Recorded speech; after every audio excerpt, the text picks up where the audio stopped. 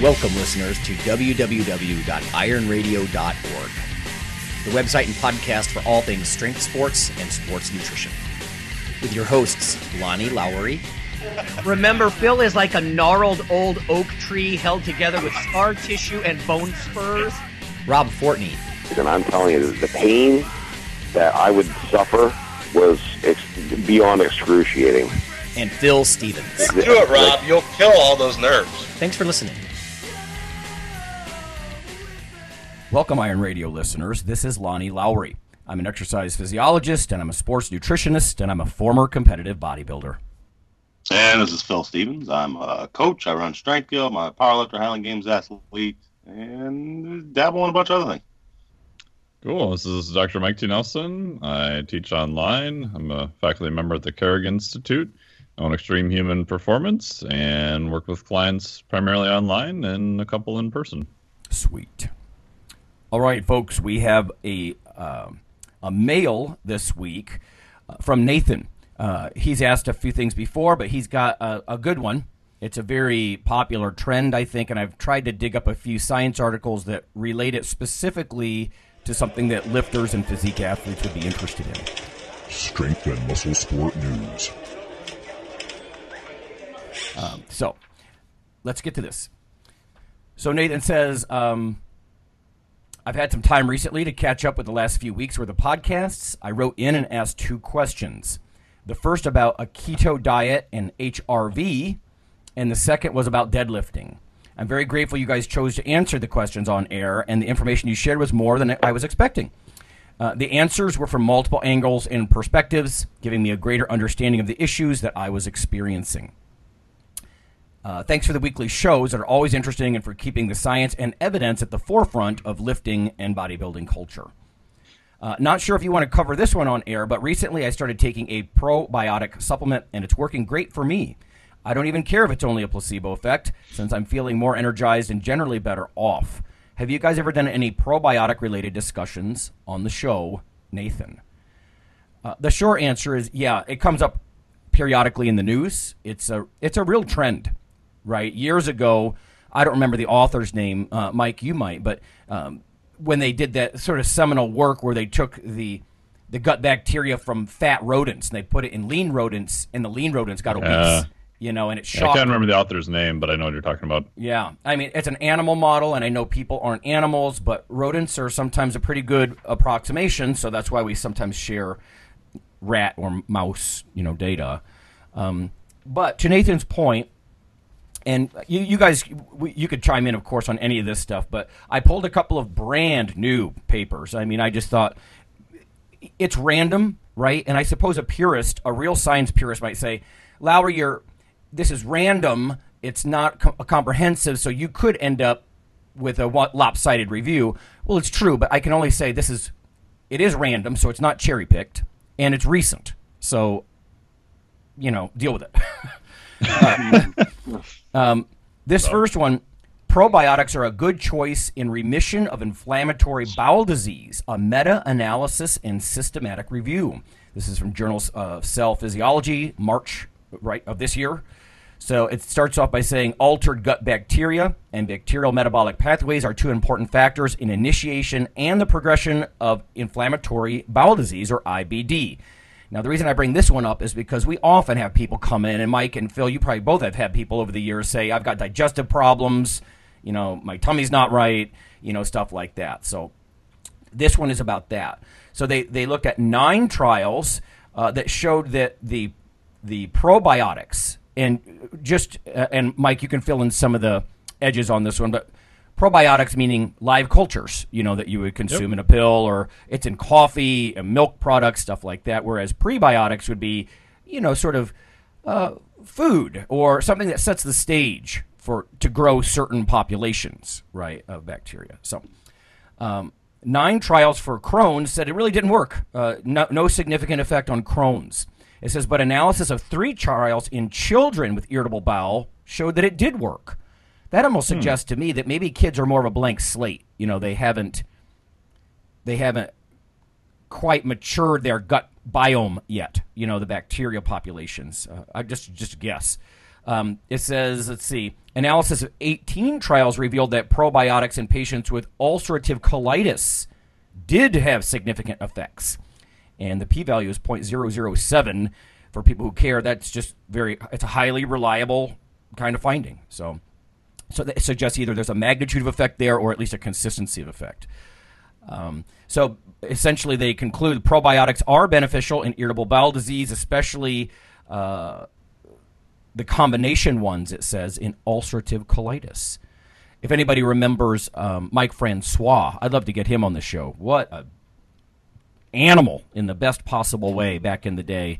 I saw him at some events, but I believe that was his problem. I think he had ulcerative colitis, and that kind of ended his bodybuilding career, in fact. But so if probiotics can help with that, that's interesting. So you might want to look into that.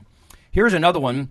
I don't want to question on that, Lonnie. Did they say real quick what probiotic they used or how much? No, and some of these don't even talk about whether it's not whether it's some kind of like a mix or what type. Well, yeah, or what kind, how they gave it to them by mouth. Sometimes they'll actually do that, like I don't know, just pipette it right down into their gut. They do all kinds of stuff with some of these animal models. Now that was human models, so. It might have been a variety. I don't know what their selection criteria, like how they pick the 9 studies for this or the 3 studies for that. Yeah, or what goes. If people are interested, Sigma Tau makes a pretty good one called VSL number 3. You can order it directly from them, or you can find it in actually most stores now. And it's usually 400 billion per little sachet. And sometimes in ulcerative colitis, things of that nature, they'll use 4, 5, 6, 7, 8 packets a day sometimes in people. So extremely high doses, and it's a mixed variety too. So that makes sense to me. I've listened to a couple of webinars and even Science Friday, and they would talk about, I think the average person thinks they completely rewrite the profile of bacteria that they have in their gut when they do this. And no, you really don't. No. You really don't. You influence what's there, Yeah. Anyway, antihypertensive effects of probiotics. This is current hypertensive reports. Again, this is actually ahead of print. This is for next month. It's coming out. So the present review focuses on the hypertension-associated changes in the microbiota. It says gut dysbiosis, so having the wrong bacteria growing compared to the good guys in your gut, is characterized by a gut microbiome that is less diverse and less rich, with an increase in, I hate these bacterial names, forgive me, anybody who's a microbiologist, Firmicutes versus Bacteroidetes ratio. And also a decrease in acetate and butyrate producing bacteria, and an unfortunate increase in lactate producing bacterial populations. So let's see. This meta-analysis of human studies supports that supplementation with probiotics does reduce blood pressure. They don't go on a lot of details. This is one of those abstracts. It's by Robles Vera and colleagues. Not a ton of details in it, but again, I'm trying to offer you reviews and not just single studies about this stuff. And I don't want to assume that all, off-season bodybuilders and powerlifters are bright purple with high blood pressure because of their body mass index. But if you are, I know for example, when I go over 215, and I know that doesn't sound a lot like to a lot of you guys, but to me that's starting to get heavier, my blood pressure does go up. I become mildly hypertensive. It's like a switch. And if I get down like under 210, gone. So I would think that weighing a whole lot for your height does tend to drive up your blood pressure. So if you got high blood pressure, probiotics might work for you. And again, I'm just pointing you. I don't want to give you specific ones. Everybody's got their own, proprietary angle and that sort of stuff. The one that I mentioned in coffee, for example, is proprietary because they had to put it in like spores so it could survive the brewing process. Right? Heat, yeah. Yeah. And this last one I found odd. This is the Journal of Pineal Research by Xu, XU, and colleagues. Melatonin prevents obesity through modulation of gut microbiota. This is in mice. But it says recent evidence demonstrates that gut microbiota dysbiosis, there's that word again, contributes to obesity and its co-diseases, its comorbidities. So it says, however, little is known about melatonin and how it's associated with gut microbiota. I don't know why they would automatically even think melatonin would act through a gut bacteria mechanism, but they did.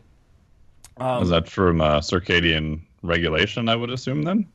Presumably. Yeah, I mean, it's a hormone. It's diurnal. So we show that melatonin reduces body weight, fatty liver, and low-grade inflammation, as well as improving insulin resistance in high-fat diet-fed mice. And then melatonin supplementation reversed some of the problems in the gut microbiome that came from that very high-fat diet. If you're listening and you're a low-carb, high-fat person and you're like, oh, wait, they act like it's bad, researchers often put rodents on high-fat diets to try to get some of these, pre-diabetic states. So it says melatonin may impact various functions, in particular through its ability to decrease the firmicutes to bacteroidetes ratio. So it looks like you want to decrease the firmicutes and increase the abundance of mucin-degrading bacteria, which is associated with a healthy mucosa, again, the lining of your intestines. Taken together, our results suggest melatonin may be used as a probiotic agent and to reverse high-fat diet-induced changes in the gut, that could alter metabolism. Huh. I would have never guessed melatonin as it wouldn't be a probiotic, really. I don't know.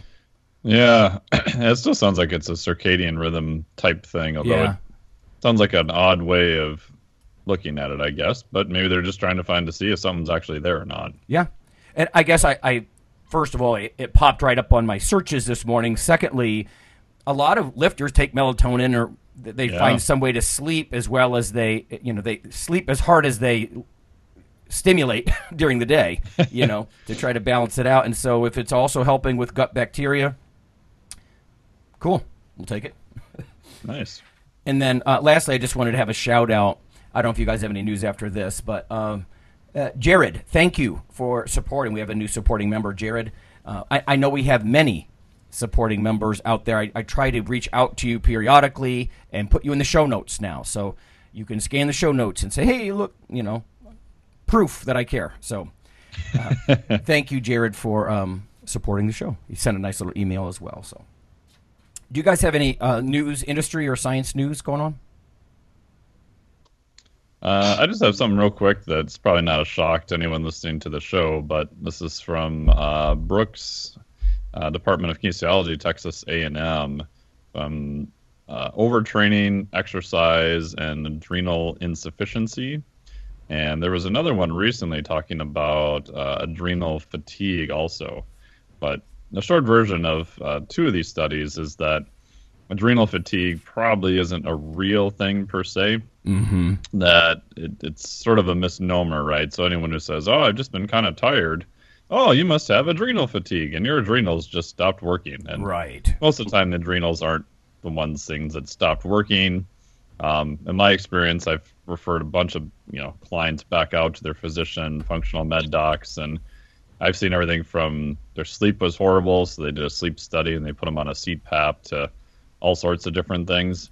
My other comment, too, I think that's interesting is that, and this article talks a little bit about it, is that if you look at, kind of adrenal insufficiency or adrenal fatigue, a lot of times I've seen it's just overtraining syndrome in some cases or just overreaching. A lot of people, their HRV scores are horrible. You just have them do some aerobic light stuff for, 2, 3, 4, sometimes 5, 6 weeks or longer. And a lot of times they just kind of feel better. They've just kind of burnt themselves out, so to speak, from just training improperly and trying to get by on 6 hours of sleep and 8 cups of coffee a day. So, right on. Yeah. I was actually tweeting about that a while ago because I found a couple of papers just, I think most people, they almost think, they don't understand. You're right. It's this simplistic notion that I'm so fatigued, I must have no adrenaline. And, that would sort of be, in a sense, Addison's disease, where your adrenal glands can't make cortisol, sometimes aldosterone, sometimes, the catecholamines. No, you're right. It's more of a receptor downreg, and some of the work from like Andrew Fry and whatnot. You just don't respond to some of what you've got. So, yeah. that's an ongoing thing, that a myth that needs busted in the fitness industry. I think is this whole idea of the simple oversimplification of adrenal fatigue. So. Yeah, and usually ask them, I go, well, how did you come up with that quote-unquote diagnosis? They're like, well, I just feel tired, my performance sucks. No, that could be a whole bunch of stuff. Right. Yeah. Okay. All right, let's go. We're going to go to break. When we come back, we're going to talk about periodic leanness for different types of strength and muscle athletes, and is it worth it?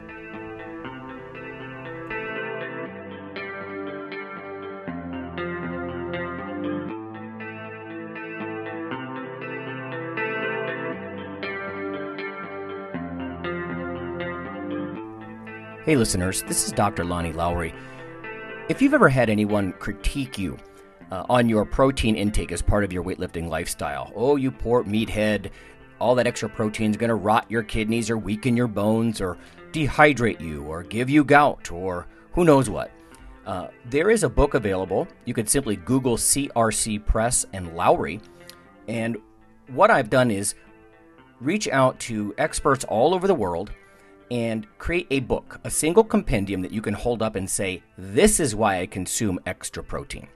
This can be very valuable when you're being quote-unquote educated by various professionals on the topic. There's an enormous amount of literature in this book on the safety, the effectiveness, how protein works in cells, the history of protein and weight trainers, much more. So again, please check out CRC Press and Protein and Lowry. You can just Google that, and I do, full disclosure, I do make a small single-digit royalty on the book, but that's not why I did it. I did it so we can all have something, our particular population, to both defend what we do and to inform our nutrition and our eating. Thanks.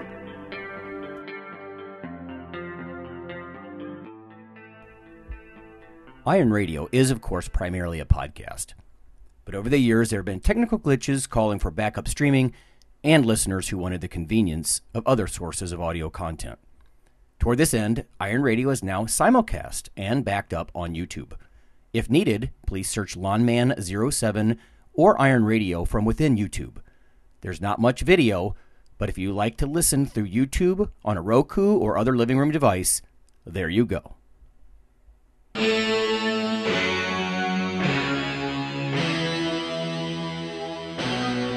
Like your weekly fix of Iron Radio? In addition to being a popular institute on iTunes, we are also on email. Simply go to www.ironradio.org and sign up for the voluntary email.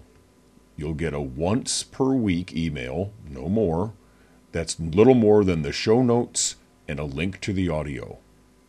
So go for it.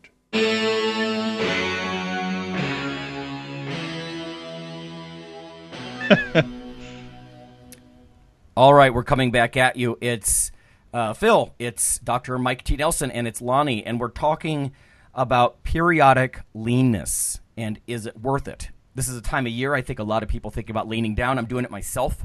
I know Phil's been doing it over the holiday season because he's hardcore like that. And I'm the opposite of everybody else. Right, yeah. When I start batting, I quit. So, obviously, bodybuilders and fitness and physique athletes, they get way leaner than an average person would in a temporary way for a competition. But let's start with powerlifters, Phil, because you've done this before. Mm-hmm. First question, should powerlifters periodically get lean? That's a tough one. It depends on where they're at. Like, if I got somebody starting off and, like, let's say I got a 180-pound kid that's like, I want to be a kick-ass powerlifter. Let's say he's 186 foot tall, and he wants to eventually be really good. Then I'm going to be honest with him at the start and be like, well, you need to be, like, at minimum 242 for your frame, usually. If not bigger at that height. Just looking at sure, there's outliers, but I hate looking at outliers. So, we look at the population, look at who usually does well. And if you're 6 foot tall, you're usually that size or bigger. So no, they're not going to for a while. I mean, Mm-hmm. there's no point in going backwards. Like if you tell me I want to be jacked at 275 and you're 180 and you're leaning out, I'm like, what the hell are you doing? That's stupid. Yeah. We need to get to like 300 and then come back down. But when you're talking about somebody who's already more elite and things like that, walking around 275, 280, whatever. Yeah, I think it's good to have times, especially in the off season and things like that, where you tighten up the diet and just work things out for a little while. Take a break from the hard training. Give your whole body a rest from just cramming food in all the time, because a lot of times when you're that size of a human, you're not exactly cramming in the healthiest varieties of food to keep that weight on. Right. So I think it's smart to do a reset from time to time for like 3 months or so, and let's eat healthy. Let's control our blood sugar. Let's do things like that, and that's what I like doing. I mean, like I'll go lower carb for a quarter, or something like that, and let my body get a break from constantly having jacked up insulin levels and walking around with high blood pressure and Mm-hmm. having to wear a CPAP and Yeah. the CPAP become like it's the standard handout for heavyweight powerlifters now. Oh yeah. Oh, wow. Yeah. Yeah, so I mean, at that level, I think it's good. I think early on, I think too many people get on that boat, especially as strength athletes, of leaning out when they don't need to. Like I talked about at the beginning. I mean, like if you're 175, 180, and you're looking to be big, it's like, why are you going backwards? Good point. When I first had this question sort of posed to me, I think what we need to do is really ask how periodic, right? I guess my default, again, maybe it's that bodybuilder mentality that when I hear periodic, I mean once a year, every other year. Are you going to strip off some body fat and see what you look like? What the muscles look like underneath. But it's a good point, Phil, because you've mentioned that in the past. You get beginner and intermediate guys, and they yo-yo almost over just a few weeks. Like they try to get big for a few weeks, and then they try to get lean for a few weeks. It's like, wait a minute. Yeah. Who was it? Was it Dave Tate? He likes like the full 1 year blocks when you periodize. Because, you talked about like getting up to 300. Hey, kids, you're not going to do that this year. It's going to take a decade. Blocker that just need to spend 5 years getting bigger. Right. So so how periodic, I guess we should probably define that too. Right. Like what I just did, I mean, it's been years since I did something like this. And, one of the main reasons I did it is injuries and everything else. So, I just went through 2 major surgeries, and it's like, I needed to back off, figure out the numerous things. It's not a bad idea to lean out, but I need to figure out how can I train now? I'm a totally different person than I was before. So take some time, figure that out. It's like, it's stupid of me to try and push forward and keep my weight at 275 when I don't even know how to train right now. I'm just learning that. Sure. Knowing what my hip, my hamstring can handle. And things like that. So I've leaned down. I've dropped about 15 pounds now. I'm around 200 pounds. Oh my God, I'm going to go under 200 pounds. Toe wink. But you know what? It's amazing to me. Once you get your body weight set point, like my body really likes to weigh about 210 to 215. But I kind of noticed last year that having not competed since 2011, it's been that long now, but I'm thinking I better lean down because I still weigh the same, but my body composition isn't where I wanted it. My joints won't allow me to lift as heavy as I was.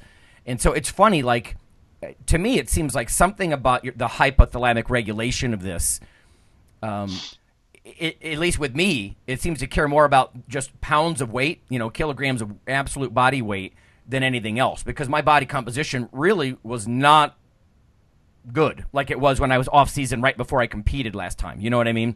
Like my body weight, both times I'm, weighing, let's say 215, 220, something like that. But I just felt like for my health, I had to get some body fat off me. Sometimes it just, I don't know, it's like a feeling, but Mike, I'm sure you have lots of thoughts about this, about health or metabolism, how often someone would get lean. What are your thoughts on this stuff? Yeah, I think, and the clients I work with too, we look at it in terms of sometimes an open time frame. So I'll pick, where they want to go in terms of maybe body weight or body composition. And then do they still want to keep a fair amount of strength along the way, and sort of the time course. So I had a female client I worked with who's done really well. She's lost about 20 pounds over took us about a year. And she wasn't, she was pretty lean to start with, and she's not competition lean now, but she's significantly leaner than what she was before. And during that time, because it was, pretty slow and steady, she's also increased strength in pretty much every exercise too. Because her priority was she didn't really want to have her performance drop super far down, in the process. And again, you're trying to make it, semi-livable. And at the end, it was, pretty, not sustainable, but that wasn't the point. So I think, like Phil said, the longer periods of time, I think, are better. With guys, or what I do with myself is I'll look at a period of sometimes 6 months to a year, and I'll have kind of a rough end point. So a couple of years ago, my goal was we're doing more overhead pressing, more, strongman, did a novice competition. So I got up to as high as like 245, which, a lot of that was fat, but my lifts were still going up. And then towards the end, from like 240 to 245, my lifts didn't really go up at all. I was just getting fatter. Yeah, right. So I'm like, that's probably about max, right? So I tried to, stay around that point for a couple months, which is kind of hard, right? Because your gut instinct is like, oh my God, I want to go back the other way like today. And then as I come down, I'll notice that I'll kind of run into sort of natural plateaus, right? So 235 was, pretty good for quite a while. Everything was good. Recently I've gotten down to like 227. And that's been pretty easy, to hold with not much effort. So I'll probably, go back down again from there. So I think kind of allowing your body sort of those natural plateaus along the way, because at the end of the day, you want to get to a point where you're just at a lower body fat percent, but you actually do want to be at a plateau. I think it was Alan Aragon who said that once to me years ago, because at that point, it's easier to maintain where you're at. Especially, I think, if you're doing it more for, lifestyle and health, and it's not like you have to step on stage on a particular, day of the month or time coming up. Yeah, honestly, I think that's a good segue. It's almost like we planned this. because the Gen Pop, I think there's a lot of warnings, like you'll hear from dietitians or nurses or different health people, in healthcare and education, that they'll say yo-yo dieting is bad. I think most listeners would have a negative connotation with yo-yo dieting, and because there are different risks involved. I mean, I've got some sort of basic textbook slides that say, the risk with this would be each subsequent diet that you go on, if it's done badly, right? The general population they try to cut their calories too far. They don't necessarily bump up their protein or anything like that. They just stop eating, kind of. And then when they regain, more of it comes back as fat. They might end up with some kind of weird hypothyroid state, whether it's temporary or not. One of the concerns on a tissue level, I remember listening to, was it Vic Catch?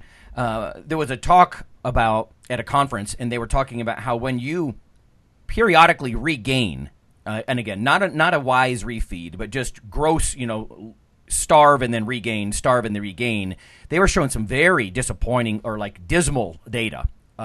Depressing is the word I'm looking for, of women, longitudinal data on a group of women, and how they would take tissue samples and they would show that the pre-adipocytes, right, the fat cells, that they're not really full functioning fat storing cells yet, they tend to wake up, if you will, and differentiate and become fully fat storing adult fat cells with these awkward refeeds. So, and at some point, their body fat gets so high after, like the first diet, they lose 8 pounds and gain back 12. The second diet, they lose 6 pounds and gain back 15. The third diet, they lose 4 pounds and gain back 20. And by the time, and this is real data, these are real data that I was looking at. And like 2 decades later, these poor subjects are just a train wreck, And then I think most people don't realize once obesity gets high enough, a lot of inflammatory processes take over. There's a lot of like macrophages and inflammatory cells embedded in the fat tissue, and a lot of people don't realize that the super obese, their body fat, their adipose tissue, it doesn't look like the fat tissue of a leaner person. But anyway, so there's a lot of these risks with this random yo-yo dieting stuff. But let me ask Phil, and then Mike, I know you've got thoughts on this too. Do we fit that mold? Are we like the Gen Pop? I mean, let's face it, the kind of weight fluctuation that you talk about probably stuns people, Phil. And so can we get away with that? Are we doing something different or better that we can get away with it? I think so. I mean, I think a lot of it is it's a little more thought out and it's a little longer term. But a lot of my crazy weight shifts are literally water. Fluids, and people forget that. It's literally just fluid. I can't tell you how many mainly women have been like, oh, I wish I could lose 17 pounds in 24 hours. Yeah, but I gained 23 back the next 24 hours. Yeah, that's water. So, it was all on purpose, and it's not like I would die if I stayed down there. But I mean, I think the other thing people need to look at too is just the amount of time. If you're training hard, that's like when I started competing in powerlifting after I was done with strongman at 242. And I stayed there for a few years, and then it was like, okay, it's time to go to 275. It literally took me 7 years to go to weigh in at a legitimate 275 for a meet. Yeah. And that was cramming. I mean, I'm cramming food, but the training is so hard, and the energy demand, it just, and I'm not saying I was eating broccoli. I wasn't eating all clean foods. It just takes that much time at a certain point to put on that weight if you're legitimately training hard. And that's where a lot of people miss the boat. I think they're like, yeah, it's easy to get up to, I've been 320 pounds not trained. That's a lot easier than 300 pounds trained. Right. When you're legitimately busting your butt in the gym and adding on weight is tough. So yeah, there's got to be a stimulus. I think you can't ignore the demand we put on our body and how it changes the weight we're gaining. Right, the partitioning of nutrients into muscle mass. It's a game changer. When you're like Windler's talked about it a bunch. You can out-train a shitty diet. There's hundreds of NFL players and major league athletes that do it. Mm-hmm. They train really goddamn hard. Yeah. Right. So, and the general population is not willing to do that. So. Right. What about you, Mike? Can we get away with it? What are some of the, are all those yo-yo diet health risks? I mean, honestly, some of them I think might be overblown. I was looking at, there's an interesting page on the Office of Dietary Supplements, ODS.gov, and they were talking about subsequent dieting, and their conclusion and their education for the public was it's not really as bad as a lot of books make it sound. They were suggesting you might as well try and lose some weight every once in a while and not worry about it. And I found that interesting because, again, it kind of goes contrary to some of the textbooks, but you're an educated dude. What do you think? Yeah, I think if I look at the general population, the two big things are that they generally don't train as much or sometimes at all. Yeah.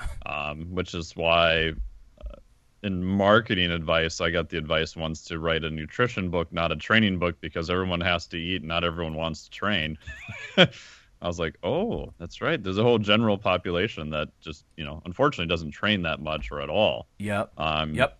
And we know from studies, right? And Phil was on the cover of this book, and you helped edit it, Lonnie, from low protein intake. If you dramatically slash your calories the next day, they've compared the high protein group to the low protein group.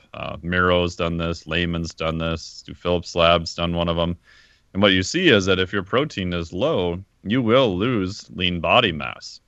And again, these are not subjects who are hard trainers, but recreationally, active. So I think most of the general population I've seen, they're like, okay, Monday's time to diet, because everyone bench presses on Monday and starts their diet on Monday, and then they don't really increase their protein at all. They were eating like a bagel and orange juice for breakfast, so now it's just black coffee or something, right? So I think their protein tends to be pretty low. I think lifters can get away with it because, protein's higher. Like Phil said, they're training. So training's going to, work to add lean body mass, which is an excruciatingly slow process. Maybe 1 to half a pound a month if you're doing really, really well. Spoken, you know what? That's spoken like a man who's tried it himself. Yeah, I can attest to this. Excruciating.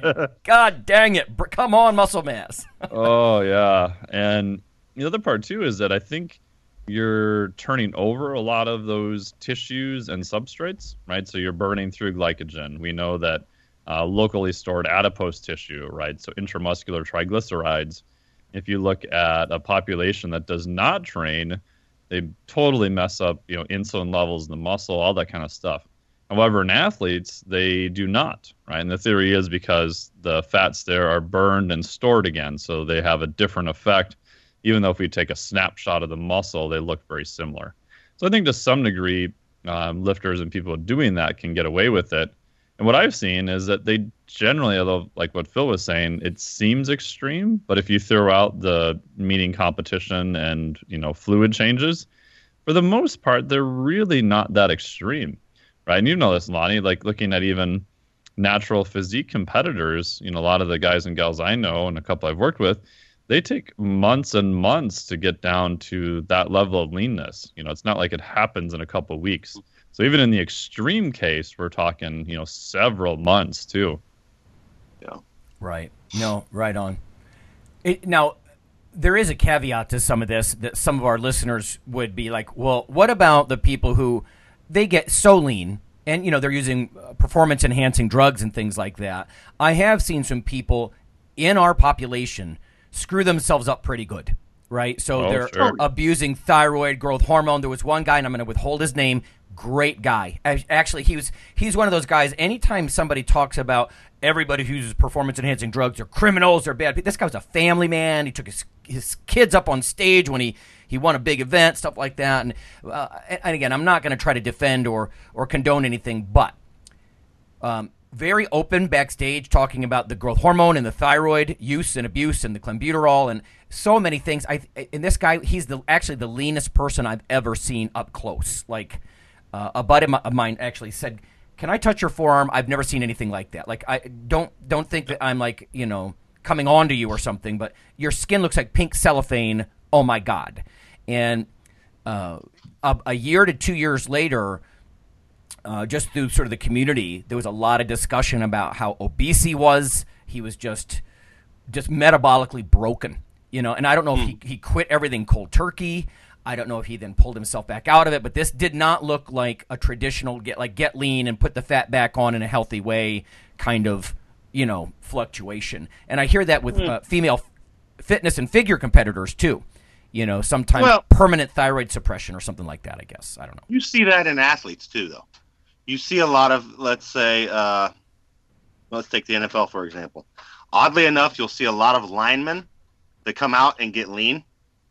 And then you see a lot of other people that come out and get big. Yeah, do the reverse. Over fat. The linemen have spent the last 25 years of their life being told you need to shovel food in your face. Mm-hmm. It's your job. So what do? They get done and they're like, I don't have to fucking eat 10 cows anymore. Right. So they lean out. It's a relief. And then the other people, they keep eating what they were eating, but they're not training how they were training.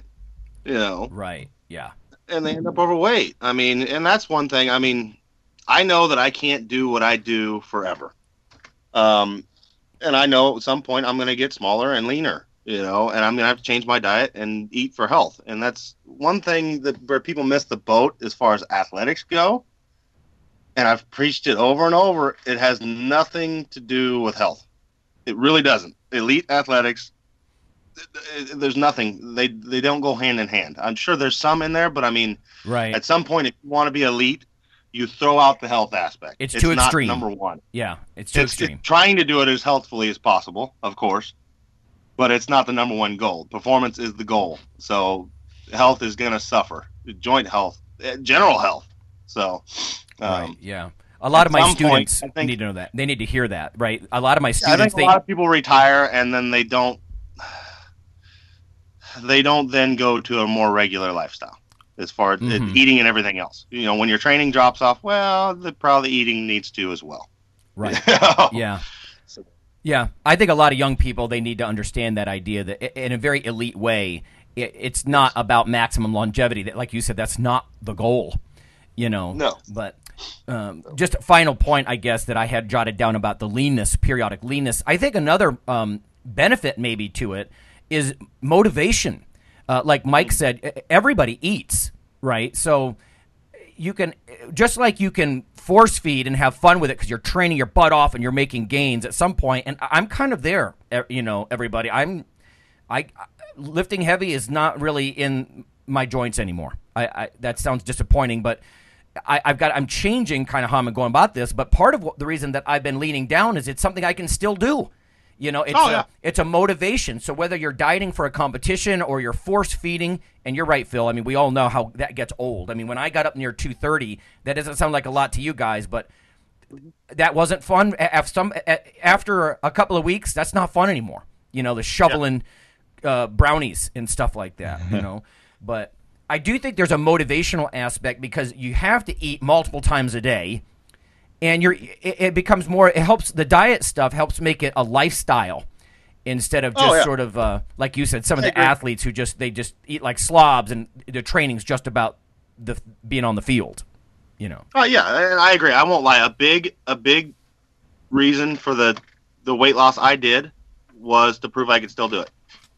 It'd been more than a dozen years. Oh yeah. And it was just, here, watch. I'm going to prove to you and myself, mainly myself, that I can still do this. And then it's like, okay, now I don't have to do it for another 10 years. So it's true. Abso-freaking-lutely. When I competed last, it was mostly that. I'm 43. I just want to prove that I know how to do, that what I think I know, I can actually do in a real world setting. Absolutely. Taking the car out and doing the old test drive on the track once in a while, making sure it still works. Yeah, and it's psychological. It's a psych test too. It's not just a biological test. It's a courage test for me. Can I?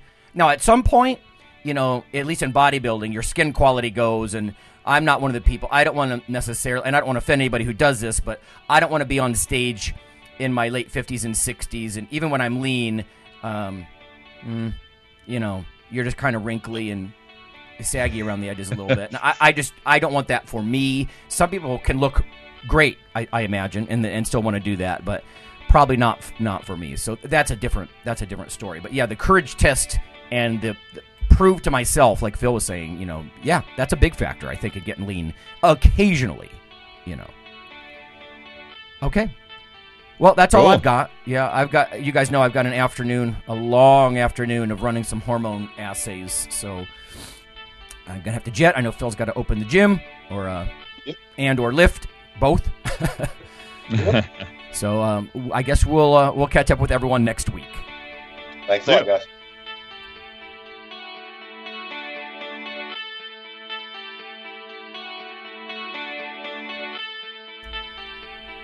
Hey listeners, have you seen the store at ironradio.org?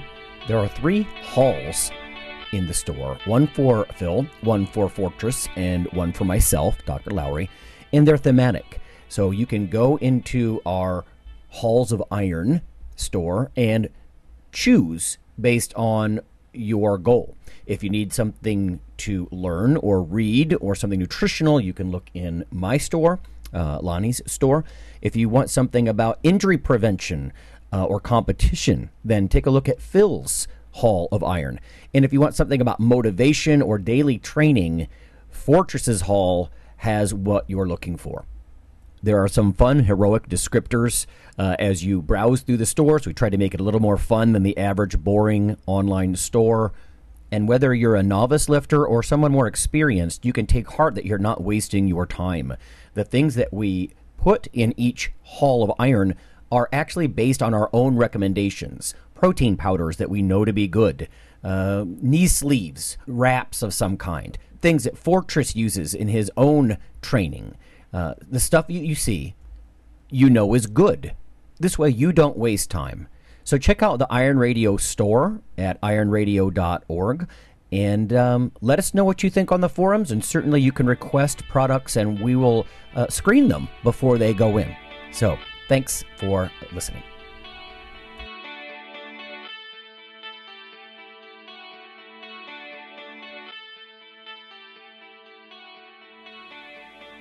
Iron Radio is accepting donations.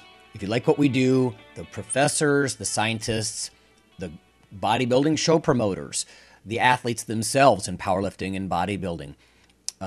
Please consider making a donation or maybe buying something from the ironradio.org store. We also are accepting supporting members. So for $4 a month, which is frankly less than the bank sneaks out of your account in fees, you can step up and support a form of sort of public radio for the bodybuilding and powerlifting and strength community. The Iron Radio podcast and all of the audio on ironradio.org is for informational purposes only. If you're interested in starting a diet or exercise program, it's important to check with your physician. Also seek the help of registered dietitians, athletic trainers, and qualified exercise physiologists in order to make the progress that you need.